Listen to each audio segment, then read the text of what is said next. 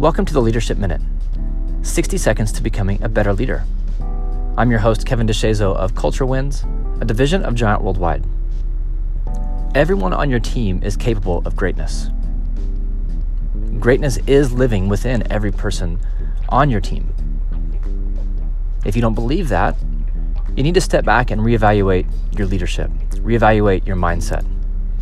We talk with a lot of leaders, and one of the questions we ask them is, what's keeping your team or your organization or your department from getting to the next level? And one of the most common responses we get is, we just don't have enough leaders. If you don't have enough leaders on your team, it's because you're not developing the people on your team into leaders. They're not going to become leaders on accident. You have to see the potential within them and then develop them.